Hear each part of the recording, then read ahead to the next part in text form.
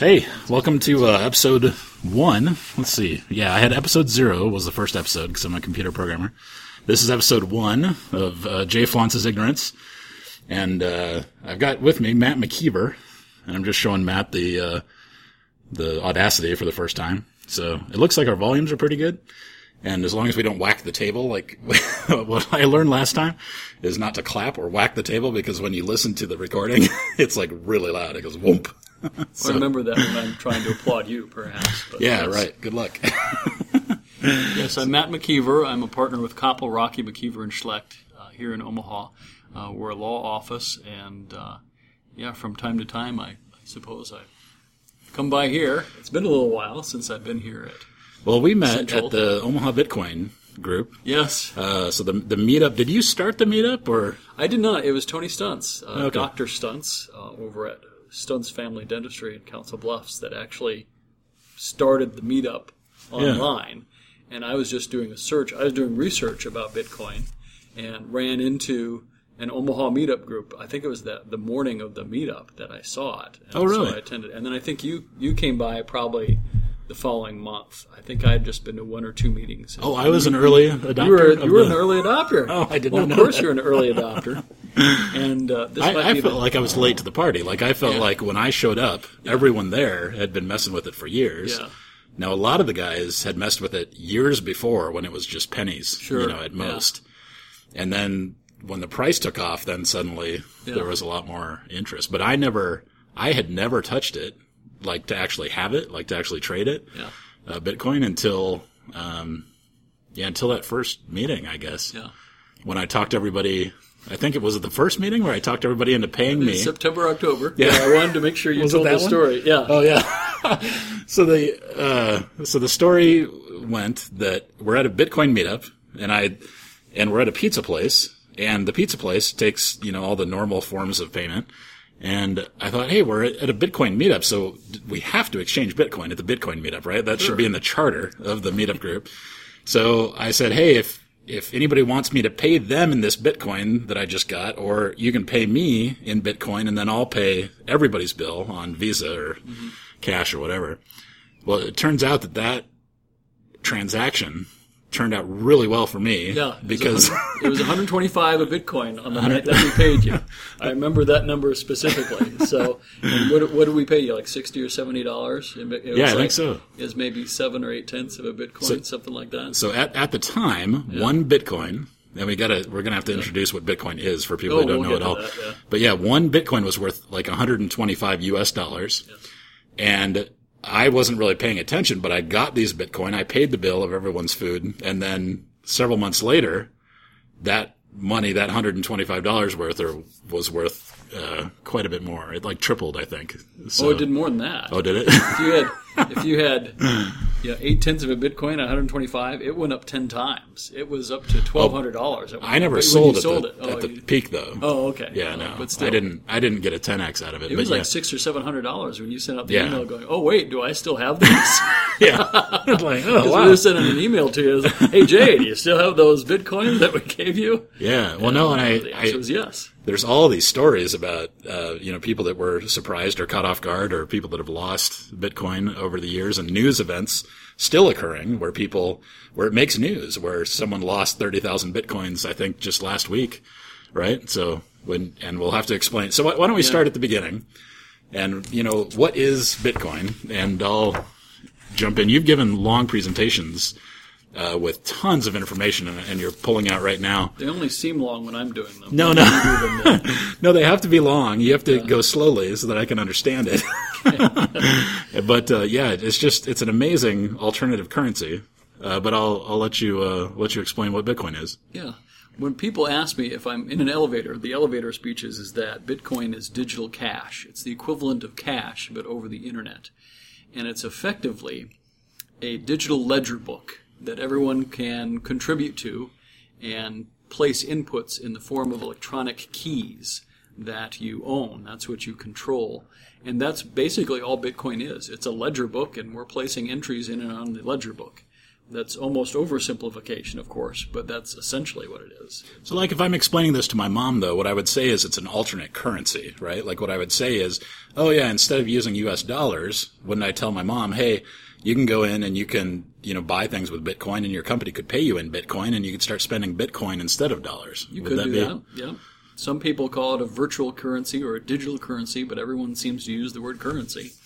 So it's different from those frequent flyer miles or credits online or things you get from your bank for free. Those are kind of digital credits in a way. But these are a little bit more useful, of course, a lot more useful. You can transmit them instantly to anywhere on the planet with little or no fees at all. And it's just a wonder. And it's for someone who's been involved in commerce and commercial law and seeing how things work or don't work sometimes. It's just amazing to see how you can transmit money to someone in Japan. Just bam, it's done instead of waiting a day and a half for the wire transfer to go through. So, yeah.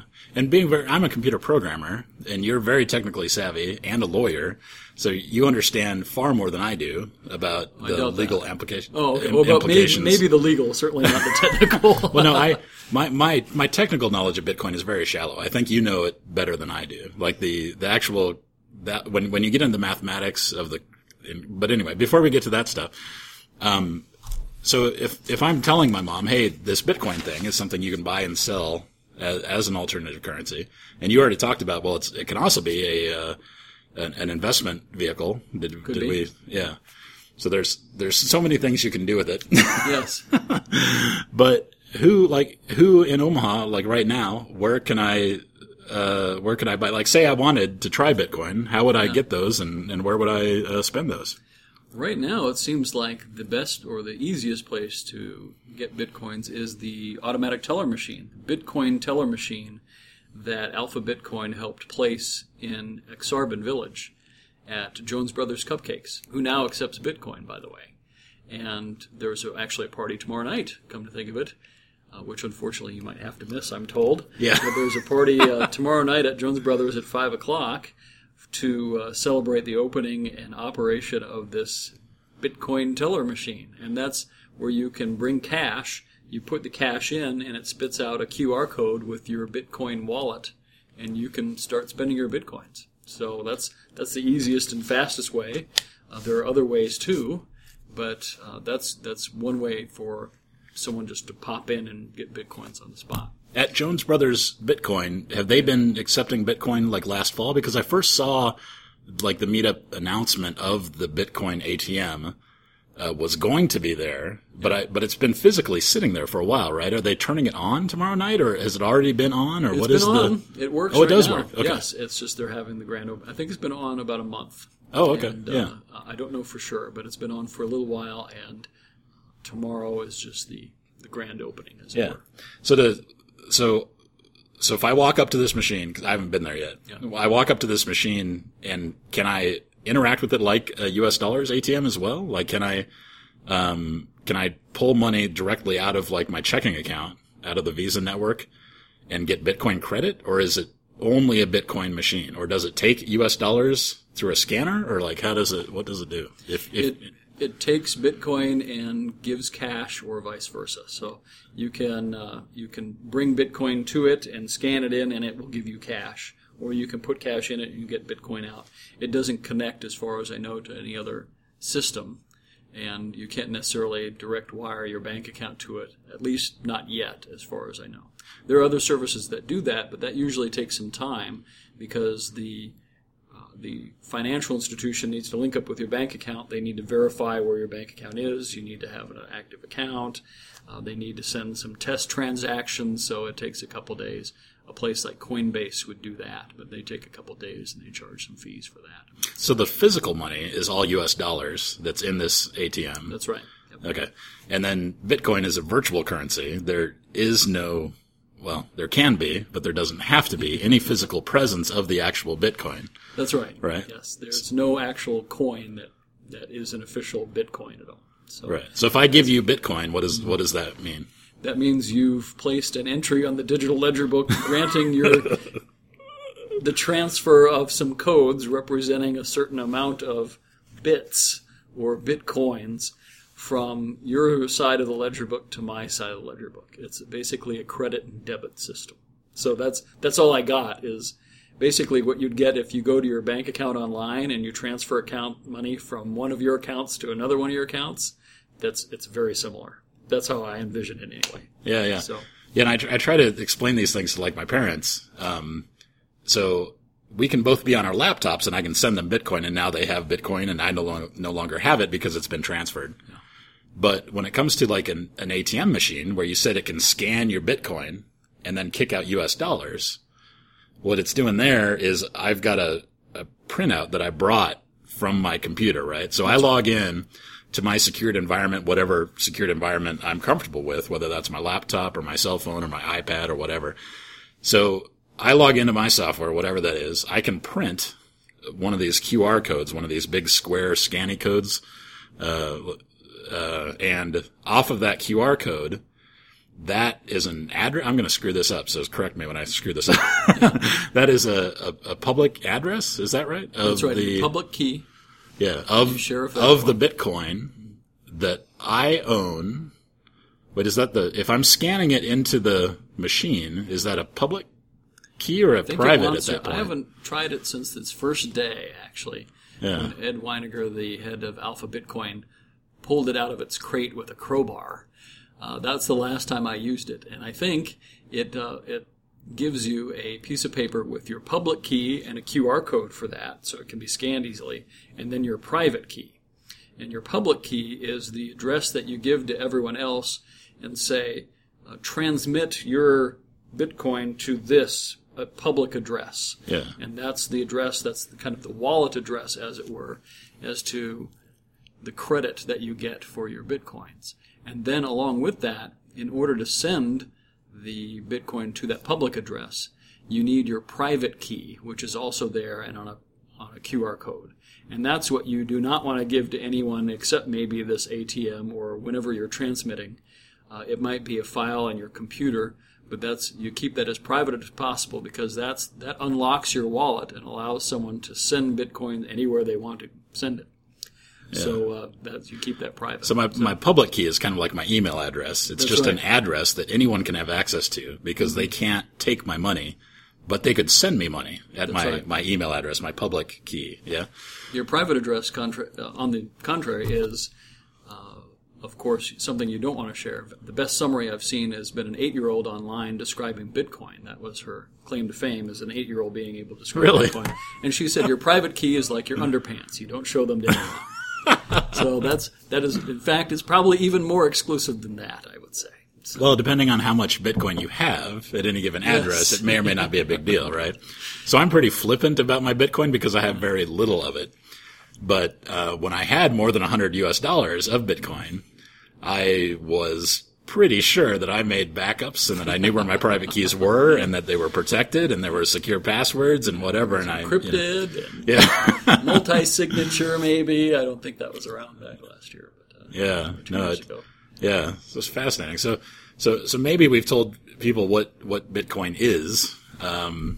Maybe we should tell people why they should care. Like why would anyone care about Bitcoin? Like computer nerds like me are super into this stuff just because it's, fun to play with and it's intellectually stimulating to think about, wow, how does this thing work? And this apparently is real because Bitcoins used to be kind of just a thought experiment, maybe a computer science theory, and then each Bitcoin, the value spiked like crazy to 1,200. What was the peak? $1,200 per Bitcoin, and some of the people that were messing with it years and years and years ago, at the time at least, had lots of Bitcoins. So suddenly, some of these people were millionaires on paper, and it's come down since then, but why would anyone give one of the cases or some of the arguments for why people should care about Bitcoin? Why is it interesting?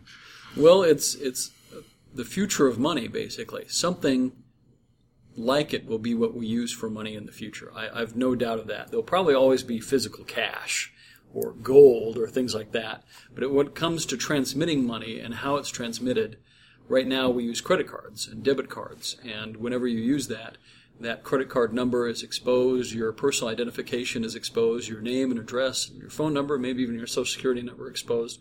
All of that is used. And it's a system that also is somewhat slow compared to Bitcoin, and it also has fees. There are a lot of fees. There are swipe fees. There are just a percentage that a credit card would take. There is the issue of chargebacks, where someone can challenge the credit card payment later on, as much as 30 days later. So these all contribute to basically the inefficiency in how we transmit money. So when I give you Bitcoin, Yeah. there's no Thank you. fee with that? You're welcome. You can have most of my Bitcoin right now. Yeah. I don't have much. All right. But there's That'll be your probably, tip for being on the podcast. Yeah, I believe it's a thousandth of a Bitcoin. That's a standard. Basically, it's a penny or two, if that. And I transmit when I do Bitcoin without a fee all the time. Also, there is a fee. I think there's when I give you Bitcoin. There's a standard fee, or there is now, or they built it into the protocol, but it's still not mandatory. You can still send Bitcoin to people. The advantage is basically Bitcoin is also a payment processing system. And by including the fee, you will get the people who are processing those payments, and we might get to that later. They're miners, is what they are. They are mining They're for underage? Bitcoin. Yes, and that too, in a lot of instances. Oh, minor. But Oh, yes, minor. No. they are both. That was they a are joke, both sorry. miners in that they are under age 19, and that they are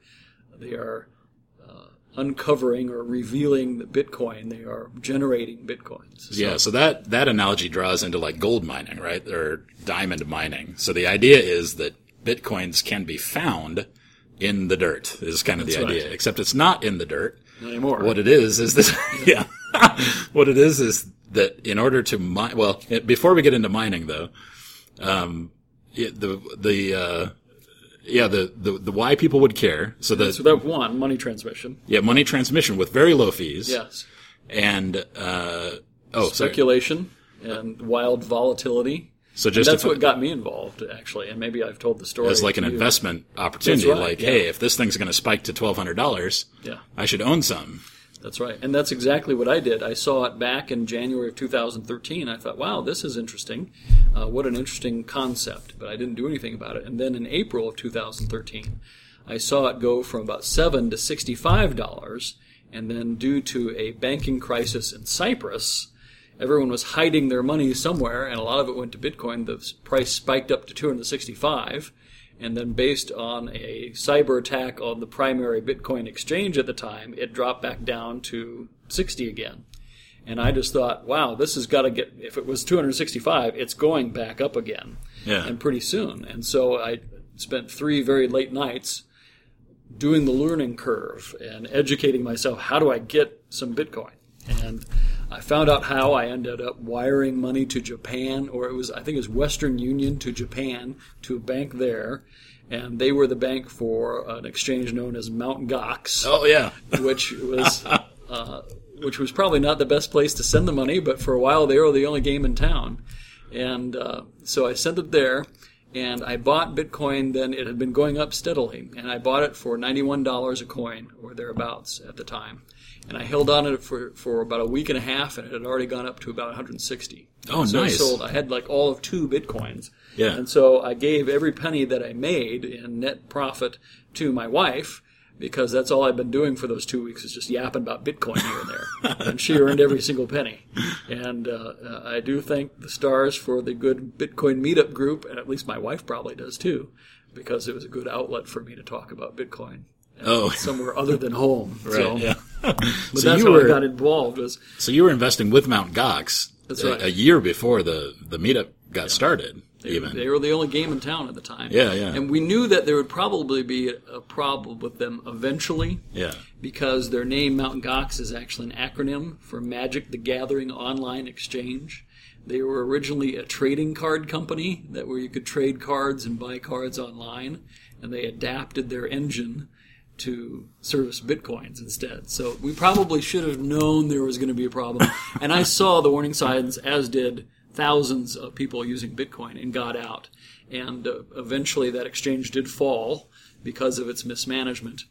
And I did have Bitcoins on Mt. Gox when it fell too. Yeah, I had a quantity known as, I had 24 Satoshi A Satoshi is a millionth of a Bitcoin. So I had somewhere in the range of 100,000th of a penny in Bitcoin. And I still have it there. It's still in bankruptcy proceedings, and I get notices for the bankruptcy trustee. In Japanese? In Japanese and English on postcards and emails about how to enforce my claim. So you're receiving physical postcards and emails Yes. about your thousandth of a penny worth of this That's asset right, that you yeah. control. I think the postcards cost about $1.25 at least to send. Is it only $1.25? So if I could relinquish my claim, I probably would, just out of compassion to the fellow Bitcoiners who lost a whole lot more. Yeah, or the Japanese taxpayer Oh, yeah. who's paying for all that. Oh, they'll be fine. Yeah, and that's a really interesting aspect about Bitcoin as the years tick by, is that there are all these headline disasters that everybody gets in a huge tizzy about. This thing that just exploded and the world is collapsing and the sky is falling, and yet here we are, and it's still worth, what is it, 230 now? I didn't look up it's like 180 now. It's It went down 180? 40% 2 days ago. If you don't have Bitcoin on your phone, like I developed, here I put a bunch of widgets on my phone so I could track the price of Bitcoin. But yeah, it went down in one day. Just on Monday night, it went from 275 down to about 150, and then popped back up, and I think it's about 180 or 190 right now. So Yeah. it went up to 220 earlier today. Oh, earlier And, today? Yes, yeah. So Okay. it was $1,200 back in December 2013, $1,200. Yeah. Today, 180. Not a good investment. And in my presentation too, I have in year 2013, it was undeniably the best investment. If you put $100 in gold, you only made $80. You lost $20. If you put $80 in Google, you made $300. If you put it in Bitcoin, you made like $10,000 or something along those. It was a lot of money. 2013, right? Something, yeah, in year 2013. And So we'll put I want to get that slide and put it in the show notes, or sure, I don't know if your I have whole that right here. Yeah. This is one of the presentations that Matt gives around town, and just the phenomenal return of Bitcoin as opposed to all of these companies that everyone's heard of that were huge successes in those years, and it's just amazing. That was a year. So You made $5,000 in year two. If you put $100 on January 2nd, 2013 Bitcoin, you made $5,000. You had $4,900 of profit. yeah. But there was a lot of risk involved with that too. Yeah. So when they were filming Back to the Future, Yeah. instead of Marty McFly and the sports booking, right? Yes, yeah. It should have been Bitcoin. They should have been talking about undoubtedly, Bitcoin that did not yet exist. it's so a sad lack of vision by the producer of that movie. You'd think someone with a time machine could do better about predicting the future. That's right. So, and conversely, in year 2014, it has been labeled as the worst investment, or certainly the worst currency investment, even worse than the Ukrainian, whatever their unit of currency is. So, Do you have a new chart where everything I do plummets? have a new chart that points to year 2014 and the slow slide down to, at this stage it says 300, but it's down, like I said, it's much less now. So, Yeah. But, people, because of its volatility, you can still make money on it. So the speculation is one thing. You can make money selling it short. And a lot of people have made a lot of money selling Bitcoin short or other digital currencies similar to Bitcoin. You could have also, another way to make money off it is what's called arbitrage, where you have Bitcoin on one place or exchange that you bought for, let's say, $200, but meanwhile there's an exchange somewhere else in the world that's selling it for $250. And I was doing that quite a bit in late 2013 and through 14. Sometimes there'd be 50 or 75 or as much as $100 a coin difference between two exchanges on different parts of the world. And so since it's instantaneous, or pretty fast anyway, you would buy Bitcoin on one exchange, let's say in London, it's a Bitstamp, and then sell it at Camp BX in Atlanta. You buy it on Bitstamp for $200, you transmit it to Atlanta, to that exchange, and sometimes they would want confirmations, or they would want to make sure over a period of time that the transaction was confirmed on the Bitcoin network, and that might take an hour. But one way or the other, it's still a fast way of sending money, and so I would buy for $200 in Bitstamp, sell for $250 on Camp BX, and cash out and repeat the cycle. So those opportunities quite aren't there anymore, but back in the heyday, They were all over the place. So, and I still have the widgets on my phone, so I could check to see what was going on. So there are still plenty of ways to speculate and use Bitcoin to make money immediately, but that's not what initially interested me. Yeah. And while we're talking about the making money or the profit motive around Bitcoin, another huge angle to this is the mining that you mentioned earlier. That's right. Yep. And whole industries have popped up, and some of them have, well, it's been an interesting story where people are mining Bitcoin. Now, how it works is that there's lots of math involved that I don't understand, but there can only ever be a certain number of Bitcoin in the universe, right? So like all of this is software. There's no actual physical thing you can hold in your hand. And all of it's computer software, and the protocol says that these are the computer algorithms you use, and the way that more Bitcoins come into existence is through this process called mining. And how mining works is you have to do these really hard math problems trillions and trillions and trillions of times. And once you do that, you find the answer. Other people verify on this network that that is the answer. And now you have successfully mined money out of that Bitcoin. So people have built these massive rooms of supercomputers that do nothing but Bitcoin mining. And hobbyists all over the world have done different amounts of this over the years, where either I'll just run a little program on my computer, which mines Bitcoin, or I'll buy custom hardware, which mines Bitcoin. And the custom hardware is specialized hardware that only does the computer, the mathematical algorithms that are specific to the mining process, right? So it's faster and more efficient for less power. And in the early days of Bitcoin, it was very easy to mine Bitcoin, right? Back in the day. But the yes. the Bitcoin algorithm has what is the number called where there's a difficulty of the Bitcoin mining process, right? And the more people are mining, the harder it becomes, and the more computational power you need to mine more Bitcoin, right? So the algorithm is supposed to keep in check that no matter how many miners are trying to mine Bitcoin, it's still a scarce resource. Because if it was super easy, if it wasn't a scarce resource, then everyone that's mining would be devaluing everyone else's Bitcoin constantly, right? So my understanding of the history of Bitcoin mining is that it used to be that hobbyists with their own computers could mine Bitcoin. Sure. And then only people with custom hardware in little, boxes could mine Bitcoin for less than the cost of the electricity to run those boxes, to the point now where only people with massive server rooms full of mining equipment that's all custom hardware with custom electricity runs, etc., have a shot at mining Bitcoin for where the amount of Bitcoin that they're mining is more than the cost of the electricity and cooling to mine it at all.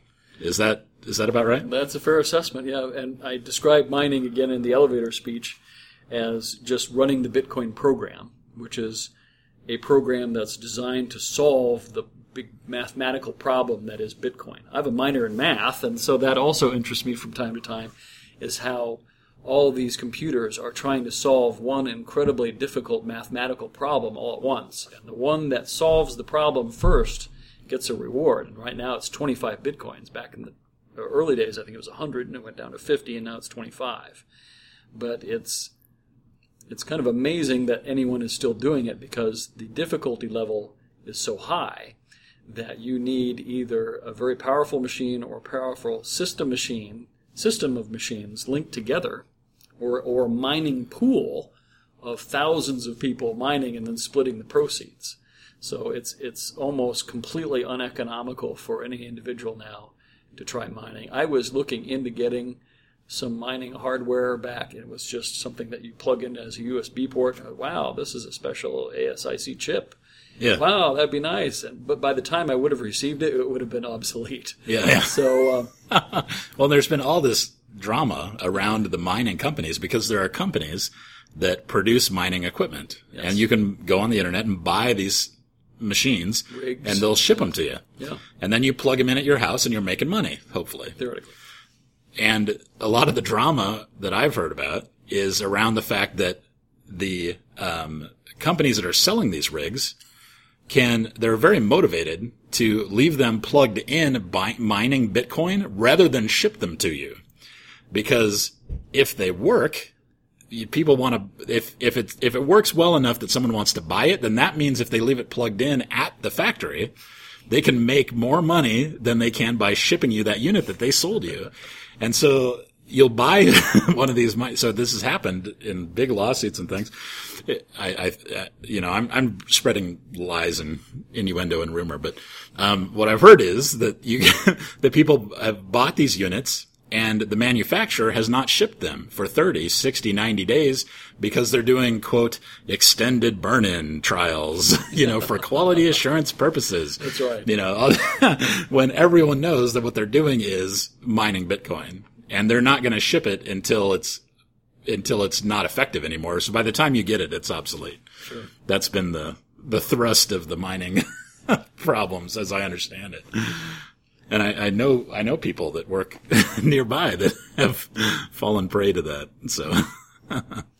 Yeah, I never bought any of that, but yes, a lot of the mining companies, I know one has gone under, one is under antitrust or some other scrutiny, and another one has been Chapter 11 bankruptcy or something like that. Yeah, they've had some terrible times. So yeah, but if you want to, there are other alternatives where there are alternate coins. Bitcoin is just one of these coins. It's the prevalent one is the first one, but other coins like Litecoin was the first big alternative. It's also a digital currency, but it's mined using a different program that's easier to use. And now there are other coins where you don't even have to mine them at all. You just keep your computer running the program, and you get rewarded based upon the number of coins that you have. It's called proof of stake, whereas it's opposite, or not opposite of, but it's opposed to mining, which is a proof of work, where your computer is solving that problem. It's not so much of a problem if you have a proof of stake coin. Yeah. And there are a bunch of those like Peercoin or Blackcoin are two of the biggest ones. So. Yeah, so the difference there being, instead of getting rich mining by having thousands of machines wasting tens or hundreds of thousands of dollars worth of electricity, doing nothing but solving these mathematical problems that are not doing anything for society, yes. Right? It's not curing cancer. It's not figuring out, Its payment space. Processing is all it's doing. It's making your payment processing secure by solving this terrible problem that can't be duplicated so easily. So. Right. So it's intentionally wasting tons of CPU, and that's how it works. So you're saying proof of stake is an entirely different algorithm. Yes. Where you don't waste all these computer cycles, and you can use those computer cycles for, helping scientists explore black holes and things. And which is hopefully going to turn into something useful for mankind, yes. As opposed to just... Not everyone uses their spare processing power that way, but yes, that would be one example of what to do with the processing power you're saving by mining Bitcoin. I was briefly in bioinformatics, and there were lots of distributed computing platforms that were doing lots of interesting science work that needs tons of processing. And so you can run these little clients and, et cetera. So I would rather have people doing that, which is hopefully scientifically important, than just wasting it. But yeah. So another interesting aspect, I think, of Bitcoin is all the political ramifications. So like my personal bent on Bitcoin, is that I find it amazing to think that at some point we as a human race might not have to be, beholden to our, government for our exchange of goods and services in an efficient manner if we choose not to be, right? So there's all kinds of political angles on the whole Bitcoin story too, that I find fascinating. So if, like me, you've traveled overseas and you've paid insane rates to Western Union to get some money to a foreign country, that can be extremely frustrating. And when Bitcoin is nearly instantaneous from anywhere on the planet and the fees are so low, that's extremely attractive. Certainly. And if, for whatever reason, you don't trust whoever's elected president, that you think maybe the national debt's too high, you think there's problems with whatever, and Bitcoin or these alternate coins are a different place that you feel more secure, keeping your assets, that too is an option. And I think that's really interesting. And I do think, I don't know if Bitcoin is going to be the one that is the future, but I think something like it, I think that something like it will be the future in the next 50 years. Like, I think it's strange that we make all this cloth and metal and hand it to people with germs all over it. I mean, I don't understand what the point of that is when we have the technology we have. Sure. I'm sure there'll always be people who want to have that physical gold in their hand, or the silver or palladium or whatever they want to trade with, and maybe even something in paper like a Federal Reserve note or something like that. Who knows? But the time will come, and it might be faster than 50 years.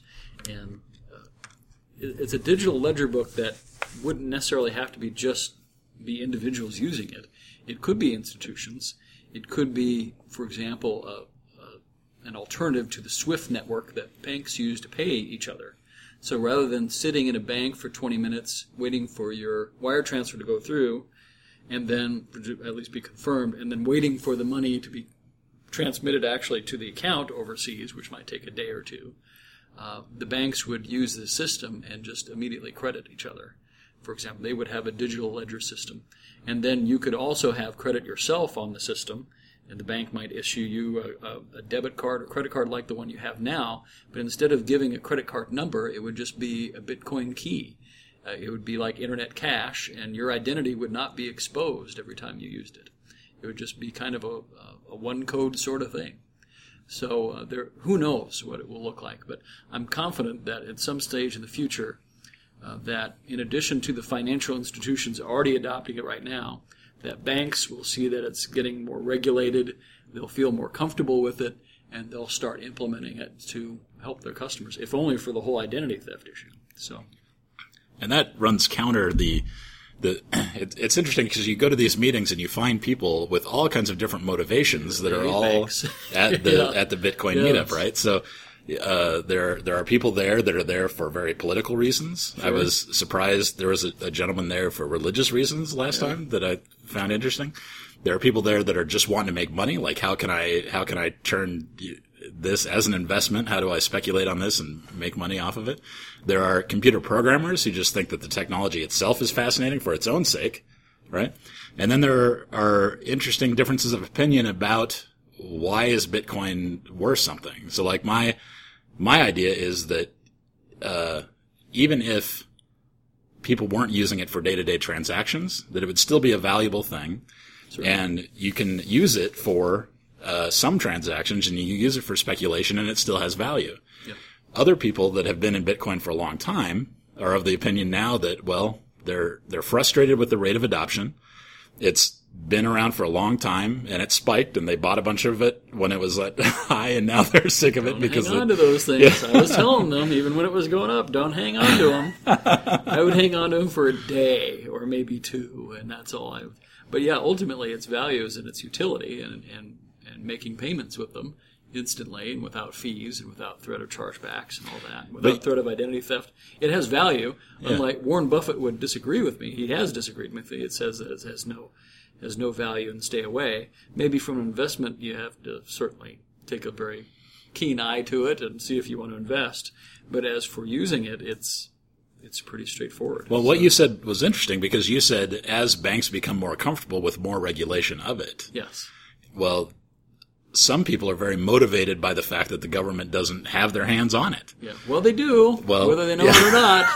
They want to there deny. are already existing regulations for it. And that's some of the first thing that some lawyers come up to me and ask, well, is that even legal? So, yes, it's legal. It's almost like it's treated as a commodity by the IRS. The IRS has recognized it. The Treasury Department has recognized it. The head of Bitcoin FinCEN, specifically? Bitcoin specifically. And digital all the currencies, coins? All the coins. Okay. And Bitcoin specifically. Digital currencies fall under, first of all, you need, if you're going to deal in them, if you're going to be a dealer or a money transmitter, you need to register with FinCEN, which is through the Treasury Department. And just register. You need to report any suspicious activity. If someone tells you that you're selling Bitcoin to them and they say, thanks, I'm going to use this for drugs now, then obviously you have to report them. You're obligated to report them if you if you're selling Bitcoin, kind of retail. So, If you're registered with FinCEN as a money transmitter. Yeah. You should be doing that anyway. Yeah. If you're a money transmitter, then you have obligations to know who your client is, KYC. Yeah. And then anti-money laundering, which includes if you know something is going on, then you need to report it. So, and FinCEN said, yeah, that's about it. And then the Commodity Futures Exchange Commission has said, well, if you have derivatives or other things, like if you want to do futures contracts with Bitcoin or some of the alternate coins, we cover that, and they should be regulated. So Bitcoin is regulated already on the federal level. It's just it didn't take anything necessarily new. It might. Where the heavy regulation has come is on the state level, because every state licenses money transmitters to some extent. I think 2 states do not at all, and 1 state very limited. So the other 47 states of the country, if you're a money transmitter, you need to license with that state separately. You can't license in all 47 states at the same time. You have to individually go to each one, like Western Union has, and everything like that. So you need to pay, usually the license fee is at least $1,000. You need to have at least $100,000 net worth. You need to put down a bond. Oftentimes it's at least $50,000. You need to apply. And just the application fee is $1,000, basically. And you might not be admitted. You need to prove to the powers that be, like in Nebraska, it's the Department of Banking and Finance, that you are responsible, that you have a good background, you have good character, and there's a lot of subjective analysis, maybe even political analysis involved as to whether or not you get your license. We just don't know. But all of that applies only if I want to open a business that is transferring back and forth between U.S. dollars and Bitcoin for a living, right? Like if I just want to use Bitcoin as a citizen, you don't need a money transmitter's license to use it. And okay. even New York, who has proposed the most draconian Bitcoin measures. Oh, really? They still say, if you're mining it or just using it, no, you're not a money transmitter. Yeah. But if you're in most states, and Nebraska has the model statute involved to regulate just about anything involving money transmission or transmission of value.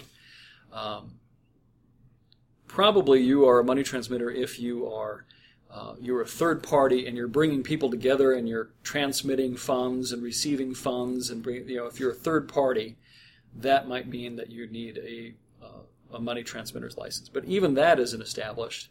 And Kansas, which has the exact same statute as Nebraska, since it was a model statute, their equivalent of the Department of Banking and Finance has said, no, you're not a money transmitter, just about even if you do that. And it's very specific when you are actually a money transmitter and you need a license. So that was encouraging from a Bitcoin perspective in that it would free up, it would make less onerous than just starting out and even just investing in Bitcoin. Yeah. So there used to be a website where you could buy and sell Bitcoin back and forth to U.S. dollars. Right? There are a bunch of places like that, yes. Yeah. Are those do you have to be a money transmitter to do that legally? I don't know if you want to give legal Probably. I don't know if you're speaking as a lawyer. Yeah. Oh, I'm a lawyer. I can't escape that. So you can't let go off the record. And yeah. So example, one place is Coinbase, and they say, we'll sell you Bitcoins wholesale. Oh. And that is probably not money transmission, oddly enough.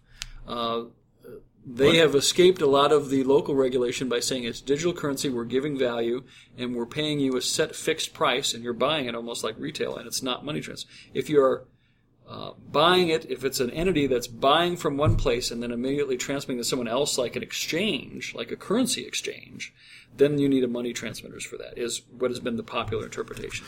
Oh. But there's not been any letters or any government agencies, in very rare cases like Kansas, for example, they have come down and said, here's how to interpret our statutes relative to Bitcoin. But nearly all the other states just haven't come down and given an opinion about it. So it's still kind of a gray area right now. Oh, yeah. And but if you are... but there was a little website called localbitcoin.com or something right, like that. Yep. And I could just walk in there and register. That's right. And I could say, hey, I want to buy a Bitcoin, sure. kind of just like... Craigslist, where I could just say, I want to buy it and I'll sell it, or I want to sell it and I'll sell it for this much. I want to buy it. I'm willing to pay this much or whatever. Is that money transmission? If I'm taking $100 US and transmitting, is that? Depends on what you're using it for. FinCEN came down with regulations last year. Actually, in each of the last 2 years, they come out with some regulations or interpretations of their requirements as it relates to Bitcoin. So probably not.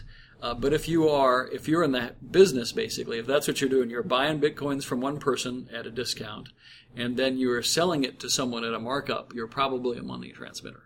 If you're just on there, it's one-time deal, and it's less than a certain dollar amount, it's probably not a problem. Yeah, but why would I bother if I wasn't making a profit? Like, I'm not running a charity here. Sure. Like, if I'm going to drive across town and give you Bitcoin. That's right. But if you're doing it on a regular basis and that's what you're doing, buying from one person and selling to another, you're probably a money transmitter. But it's still very gray area. It's very case specific. There's a guy in Florida who got busted for using local Bitcoins, and the Florida state said that, hey, you're not a licensed money transmitter, so you can't be doing that. Yeah. And it was a setup. It was a sting brought by the state, and they actually told him it was a drug deal. So, so he had more problems than just being an unlicensed money transmitter.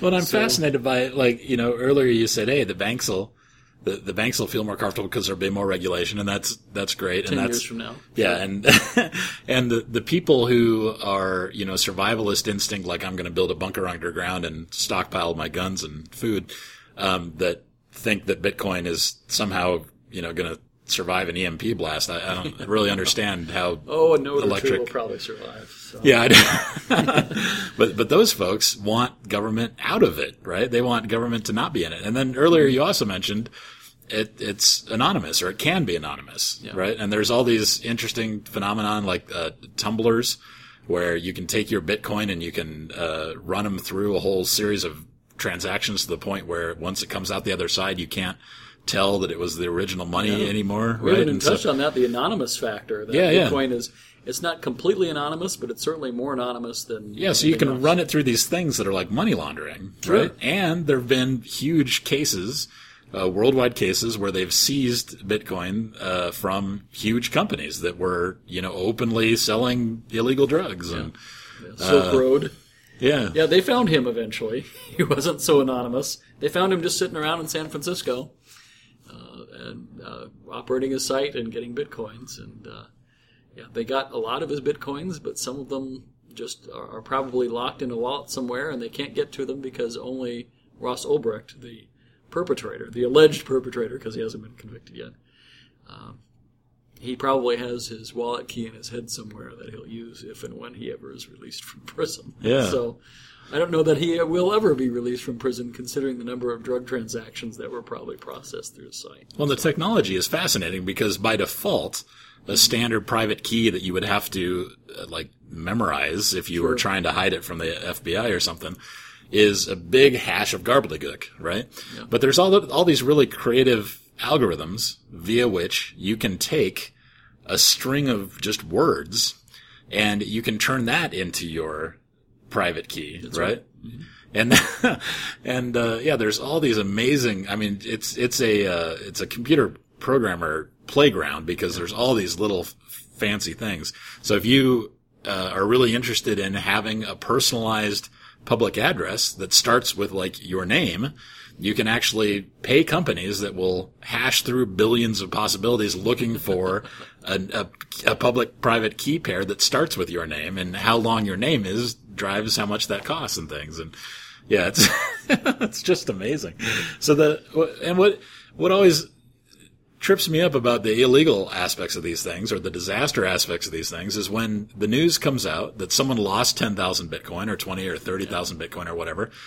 What apparently a lot of people think is, oh wow, this Bitcoin thing is a disaster. I need to sell mine, and the price goes down. I'm thinking, hey, if there's only ever, is it 12 million, 21 million? It's like 21 million. The peak Bitcoin ever on the planet Earth will always be 21 billion. The math of the system keeps it that way, so it can't ever exceed that. 21 million max. Yep. Yeah. So this is a scarce resource, which is what makes it valuable, right? If anyone could just print Bitcoin like the U.S. government can just print U.S. dollars whenever they choose to, then it's not, the scarcity is in question, right? Sure. The value of something that's not scarce is in question. But when someone loses 30,000 Bitcoin, what I'm thinking is, oh, great, that makes the remaining Bitcoin worth more money. And so as the price plummets because people are terrified that they're going to lose theirs, sure. I'm thinking, whoa, this means there's less of them. They're all more valuable. Once people realize that, won't the price go back up? And I'm thinking I should buy some more.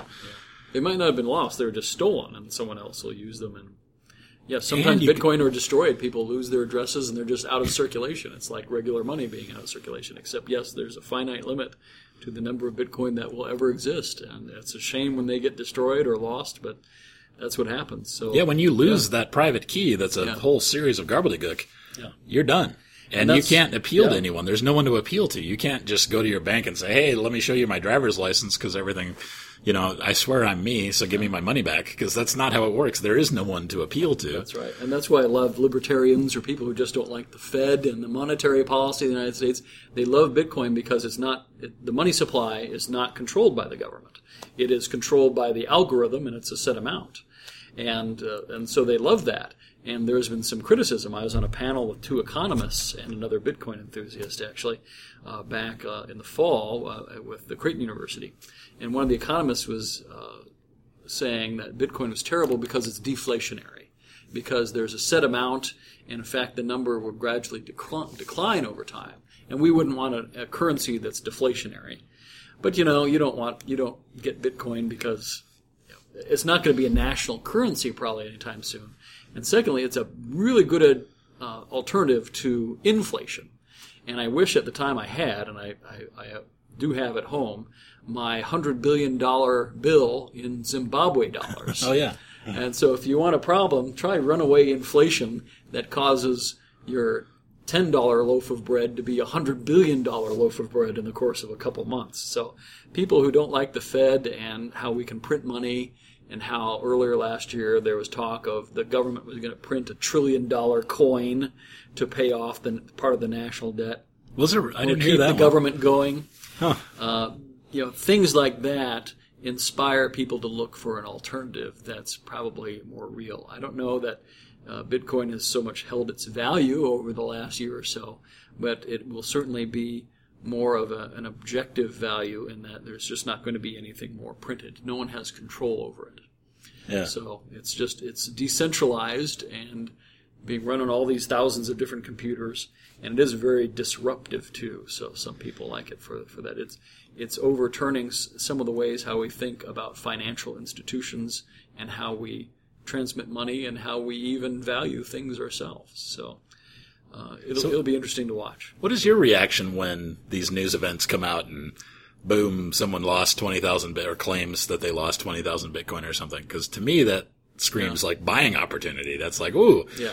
If but, they were but destroyed, the market dips. That's different. Right, but are they, was it actually lost, or are they just saying they're lost so they don't have to pay taxes on it or something? Yeah. But if it's stolen, it just means the coins are still out there. Someone has, if it's stolen, what that means is someone who did not exchange value for that now has my private keys that maybe I don't have a copy of, right? Or they got my private keys that I do have a copy of temporarily, moved it quickly to a different address that I don't control, and now my money's gone. Yeah, that happened to Bitstamp, the leading U.S. dollar exchange, 2 weeks ago, where they had a hot wallet, and that's their wallet that they use for day-to-day transactions. They have what's called a cold storage, which is a wallet that no one, right now it's not active. You can't get to it online. It can't be hacked one way or the other. Bitcoin can't be hacked, by the way, but people who use it can. And so your private keys on your wallet can be discovered potentially. If they're not encrypted, they can be stolen and used to transmit your Bitcoin. And something like that happened to Bitstamp, where they had $5 million of Bitcoin in their day-to-day wallet.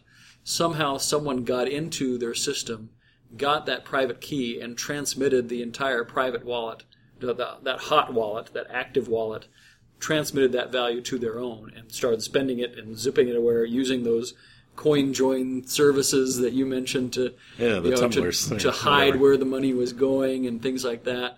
So yes, and it's the institutions that the people lose faith in, but Bitcoin itself is still solid. It just means we need greater security. And Bitstamp came back online 5 agonizing days later because a lot of people use that for payment processing too. A lot of ATMs were tied to it, things like that. So it comes back online. They said, we're going to implement multi-signature security, which means that you get to keep one of your keys and they keep a key, and it's impossible to steal something without both of the keys. So after the fact, they decided to implement this security measure now that is pretty much industry standard. Yeah, yeah. And hopefully there's not a big gap between industry standard and unbreakable, because I've been doing computers for 20 years, and all kinds of things that were unbreakable got broken. So the price of Bitcoin went down. But there's so many companies now. Microsoft is using it. Overstock.com, Forbes magazine, Time magazine. Walmart was using it through gift cards. Here in Omaha, we're basically a payment processing hub here in Omaha. We have First Data. We have, who else do we have? First Data bought a Bitcoin-related company. Oh, really? And so did one of the other payment processors here. And, of course, we have PayPal's operations center here in La Vista. Mostly a call center here, isn't it, I think? It's their primary operations center. Oh, really? They've got a lot of people there. So a lot of their account managers, I think their headquarters is actually out west in California, but here is their primary operation system. And they've announced that they will incorporate Bitcoin into PayPal services. So you might see eBay enabling Bitcoin and Litecoin, they said. They would be using those two coins. So it's an exciting time. So you could spend them, you might be able to spend them on eBay. PayPal is getting into Litecoin too? PayPal is adopting, that's what they announced, was that they were going to do Bitcoin and Litecoin. No kidding. These other coins, all the like Blackcoin and Peercoin and Darkcoin, which is kind of an anonymous type of coin. They'll say, hey, why don't you choose us? And maybe that time will come. I don't know. Yeah. But so it's exciting to see all these companies, these big companies are adopting it. So if you buy stuff online, Bitcoin's a good idea because the retailer is saving money when you use Bitcoin. If you sell stuff online, you probably want to have Bitcoin as an option because you save chargebacks, you save processing fees, you save all that. We set up a charity website, for example. The Omaha Science Fiction Education Society has a digital wishing well where you can cast your digital coins into the well and give them contributions that way. And it's instantaneous, and you can still get that 501c3 contribution deduction, for example. So there are a number of ways to use it. There are crowdfunding, tying in with the new crowdfunding statutes that are still being in development, using Bitcoin to instantly crowdfund in a matter of hours, where normally it would take weeks or months. That's an exciting area. There are smart contracts where basically it's money that thinks for itself and acts by itself. You set up a contract with someone, and heaven forbid you don't need a lawyer to enforce your contract. The money is programmed to enforce your contract for you. Things like that, concepts like that, that's being developed, and one of them is called BitHalo or Black Halo, developed by a North Dakota native named David Zimbeck, and he has developed a system of a double escrow. You put in escrow, you send money, you get something back, and you can trade anything with it, and it's secure. Unlike, for example, you use eBay, you send your money to someone in Russia who sends you something back, and you wind up getting a box of coal or an empty box or something, and there's not much you can do. Or you find out you got a charge back on the credit card that was used for the purchase of your items. So I think I know what escrow is. What is double escrow? What does that mean? A double escrow is both sides will put in money into an escrow account. Oh. And that's the security for the transaction. So if the security goes bad in this model, in this Halo model, both escrows are destroyed. So if you are sending $50 and you have $100 in escrow, you're going to want to perform on that contract. You're strongly motivated to perform on the contract because you're going to lose more than you can possibly gain.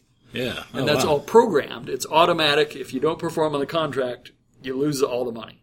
Yeah. And so it's called trustless. It's a trustless transaction. You don't need trust on the other side. You can bet that they're self-interested enough to know they're not going to want to lose more than they could possibly gain. So I'm so glad that humanity is evolving to the point where we don't have to trust anybody anymore. That's right. That's a good thing.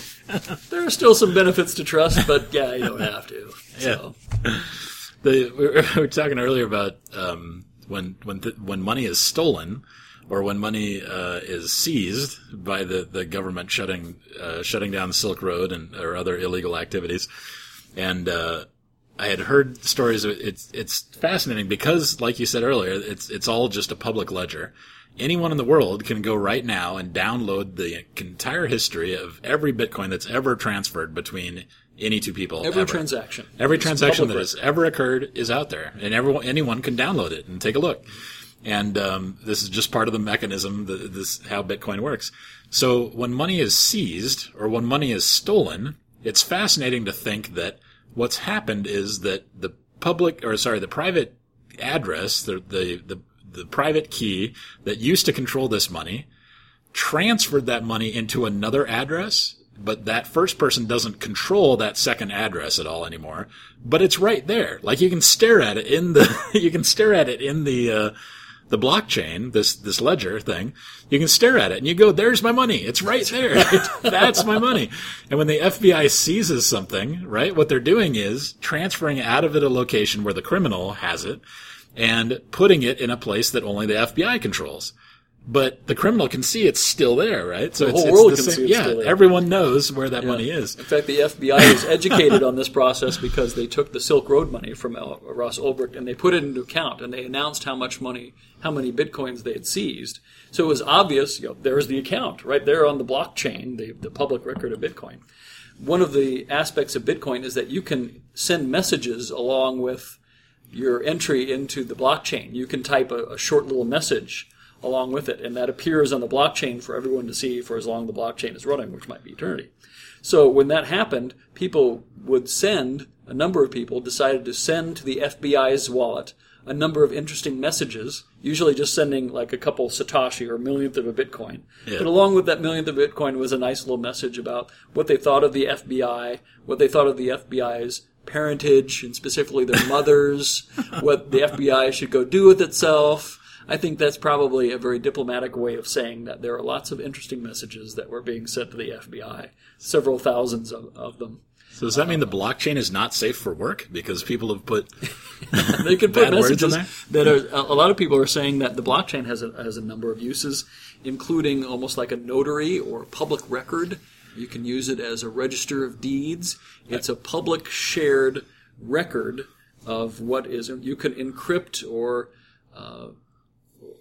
place a photograph of something into the blockchain and integrate it into blockchain so it's instantly verifiable by 10,000 different sources what it is you put on the blockchain, what it says, what it means, and when you put it in. So it's another use of a blockchain. I've heard this proposed as a copyright mechanism. Sure, that's right. Where if I've got an idea and I want to get a copyright on something, if I put it in the blockchain, it is undeniable that I did that on that day. That's right. Right? Or that someone did that on that day. And if I'm the only one that can access that address, I guess it's provable that it's me. Yeah. I guess. I'm like, wow, that's interesting. Because images are huge compared to the little tiny messages that are required to send money around. Yes. Right? Throwing an image in there is massive, right? And you don't want the blockchain to be terabytes of people's junk photos. Blockchain bloat is what that's called, yes. Is there a lot of blockchain bloat? There will be someday as people use it for more and more. And it's like, hey, I want to take my pictures and share them on the blockchain. And there'd be it becomes my Facebook wall someday. That's right. Who knows? Ugh.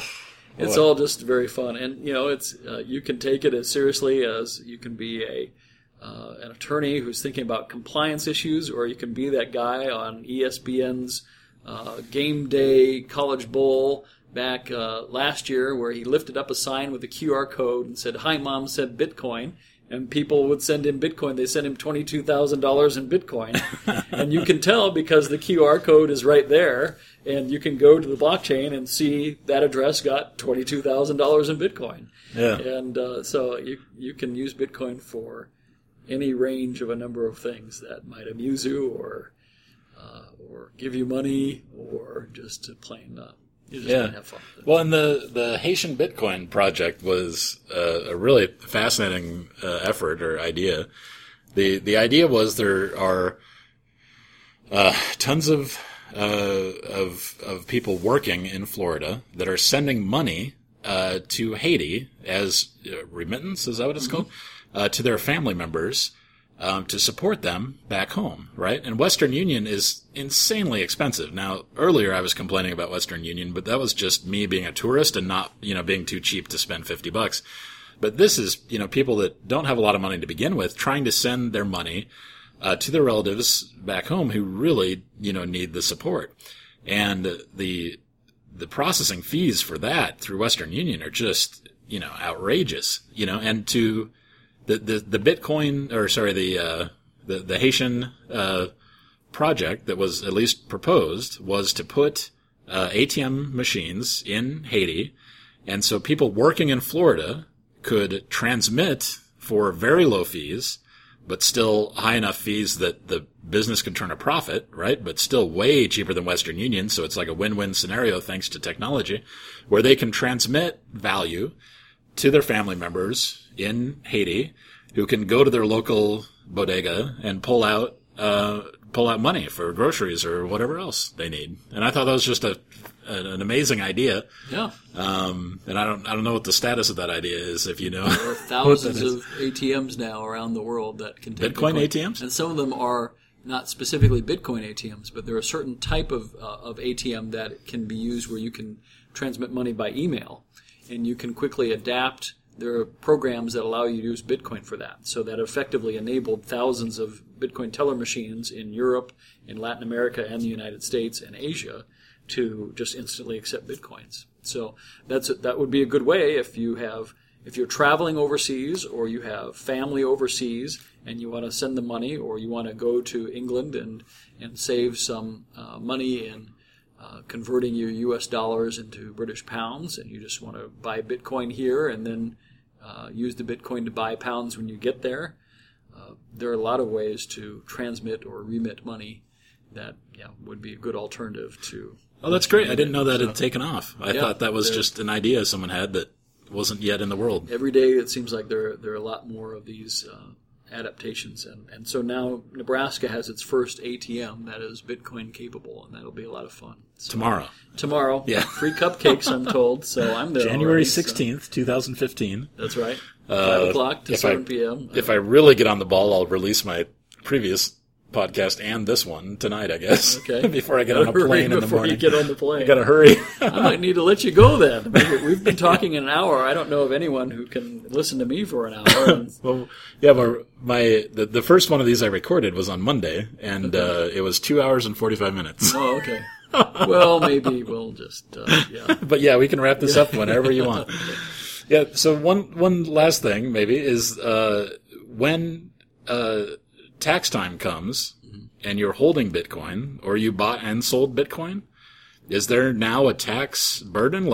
So it's January, and it's not, March is not far away. Yes. And I'm thinking, what am I supposed to do? Not that I personally, Jay Hanna, sold or bought any Bitcoin in 2014, but if I had, do I need to now register that how does that work? You don't have to register it. You do have to report it, though. If you had as capital gain. Income? Yeah. Capital gains. It's a capital gain. The IRS treats it as a commodity. It's almost like you bought gold or. Is it like my Scottrade account, like stock? Oh, yeah, just same about thing? the same thing. It's a commodity, and so to the extent that it appreciated, that's a capital gain when you cash it out. When I sell it. Yes, that's right. When you sell it. And that's been a problem for a lot of people because they say, I want to buy a cup of coffee. I bought my Bitcoin at $200 a coin, and now it's $205. Do I need to report those pennies of capital gain that it's just not practical. If you're going to use it as a currency, it can't really be used also as a liability for capital gains purposes. So, would it not be, theoretically, the technology would be simple to scan the blockchain for the addresses I controlled over the course of the year and kick out a report for me that says, oh, by the way, you owe the IRS $1.42. Yeah, we would have to calculate what the value of Bitcoin was at the time, right? Prevalent exchange rate. So I'd have to have a database or something. Oh, that's an interesting. I wonder if there's a business for that. Yeah, there you go. So, you run your business with Bitcoin. It's easy to do the accounting because it's all there. So. But yeah, that's if I'm storing the history. So yes, it's treated as capital gains. Now the Department of Treasury and the IRS they're in the same building, but they seem to have some different opinions. But ultimately, the IRS came out and said we're treating it as a currency for tax purposes. So if you had a gain, you get a capital gain. You have up to $3,000 in capital loss that you can report then too. If you lost money, like a number of people did on Bitcoin. And certainly if your Bitcoins are stolen, then you can report the loss. Is there a minimum threshold for what you're supposed to report? No. There's not. It's capital gains. Yeah, okay. But only if I sell it. Okay, yeah, if I sell it. When you cash it out. If you hold on to them. But there's no company, so like so I use Scottrade for day trading. Sure. I day trade like twice a year. Yeah, okay. Like I'm like, oh, hey, Tesla stock. I got to all buy right, one. good. Or whatever. And, I don't pay any attention at all. But, there's no company that's going to send me a report, right? Like what's lovely about First National Bank and Scottrade and all these institutions is they're keeping track for me. Sure. And donations that I made to 501c3s are keeping track for me. Mm-hmm. And when January rolls around, they send me letters and say, hey, hand this to your accountant. That's right. But there's no company that's going to do that for my Bitcoin, right? The exchanges will keep track of your buys and sells, basically. The purchase you made, what you sold, and what you sold it for. And if you have Excel or just want to do the math by hand for fun, you can find out what your gains and losses were. Yeah. So, and that's what I've done is just I have an Excel program. I started using it last year because that's the only time I really had anything significant in the way of gains. Yeah. I use that for just to keep track of the year 2014 gains and losses. So. Yeah, and super quick, let's touch on this before I let you go. The easiest way to get started, probably, if someone wants to get started nowadays. Good question. The easiest, cleanest, simplest way, maybe not the most cost-effective way, but just to get started as an easy way to get started. I've really enjoyed Coinbase.com, I think That's is a good way. Yeah. That's that'll get you going. You have to link up your bank account and Yeah. give them their credit card. So it takes some time, and they will charge a markup when you buy. Right. And they'll charge you a fee also when you buy. But so it takes some time. If you just want to go bam into it, you go to that ATM down at Exarban and put in right. your money and take it out. See, I'm thinking in my that's how I got started. 2014 thought pattern. There are other exchanges too. If you can get started in 15 minutes, there's a place called CoinMX out of Austin where you take a video of you and your driver's license and you and your credit card, and in 10 minutes you're buying Bitcoin with a credit card. Oh, wow. And so there are a lot of good places that you can buy Bitcoin quickly and easily now, as opposed to 2 years ago when back in the old days, back in the horse and wagon days where you had to go to Walmart and get a wire transfer to that Japanese bank and hope you bought before a certain time. So now you can get going in about 15 minutes. So if I go to Jones Brothers, Sure. I can stick $20 bills into this machine? Yep. And it goes, hey, you stuck in $60. That's right. And then I go, print Bitcoin. That's right. And what I'll get is a slip of paper with a QR code on it. That's right. And then if the program I want to use to manage my wallet Yes. happens to be on my phone, Yes. I pull out my phone, I run that program, Yes. and I take a picture of that QR code that ATM just kicked out for me. That's right. And once I've done that, it goes, hey, cool. And and now it knows that I have that Bitcoin and that Bitcoin's mine and it's in my phone. Then I can walk over to you and I can say, hey, I'll buy that tie off you for 0.2 Bitcoin or 3 It's worth Bitcoin more than or that. whatever it is. Oh, okay. Yeah. Okay. Whatever Bitcoin's worth. And you say, okay, and you pull out your phone, right? And now we both have our phones, and I go, I type on my phone, I'm going to transmit 3 Bitcoin. And You show me your QR code, I scan it with my phone, and it's done. and boom. Bam. And I get done. Paid. I get my tie. Yeah. And then the double, what was it? We were talking earlier about a double escrow. Yeah. We didn't hire those people. That's right. But if we had, Yeah. they would not destroy our $100. That's right. Because we had Well, successfully. they're not people. It's just a protocol. There are no people involved. That's the beauty of it. Too. There's no third party at all. It's just it's the program. I have to commit to the program. That's right. This is my money you will destroy if Programmable I money am that a I bad will person. have destroyed if you don't perform. But if one side or the other, either side goes bad and Yeah. both of us lose out, That's right. which motivates both of us not to have it go bad. That's right. Okay. That's not very good for dispute resolution, though. Like, if he's definitely in the wrong, and I'm It's definitely pretty the good hardcore. guy. Well, then the other guy is going to lose more than he gains. So right. That's Hopefully he'll go out of business pretty quick. that's not a good business model. Is to lose $2 for every one you gain. So Yeah. Well, thanks so much. This has been yeah, fantastic. This has been a lot of fun. So here in the headquarters with this TARDIS next to us, and this is a pretty nice place. So, Yeah. But yeah, I appreciate you having me, and I definitely enjoyed this time. And if you want me back, by all means, I would enjoy coming back. Well, I'll see you at the Bitcoin meetups, I'm sure. Definitely, yes. Yeah. And I'll put on the show notes, I'll put whatever information you want, your contact information if you want yours, or whatever you want. Address too. Yep. And we oftentimes meet at Pizza West, and here in Is it Papillion or La Vista? I think it's La Vista. It's a pizza place, and they take Bitcoin now. So that's been a good. I tried to ppay with Bitcoin, and the waitress didn't know how to do it. Oh, okay. Is that How solved? recently was Is that a that? solved problem? They've been doing it for a A couple months ago. Oh, okay. Good. Well, thank you again. Yeah, thanks so much, fun. man. I appreciate it. Bye. So actually, we have to do 10 seconds of silence, Okay. which captures this fan. Oh, And then I highlight that. Okay. And then I tell it, hey, this is the background noise. And it goes, okay. And then it removes it from the whole track. So here we go. Ready? Shh.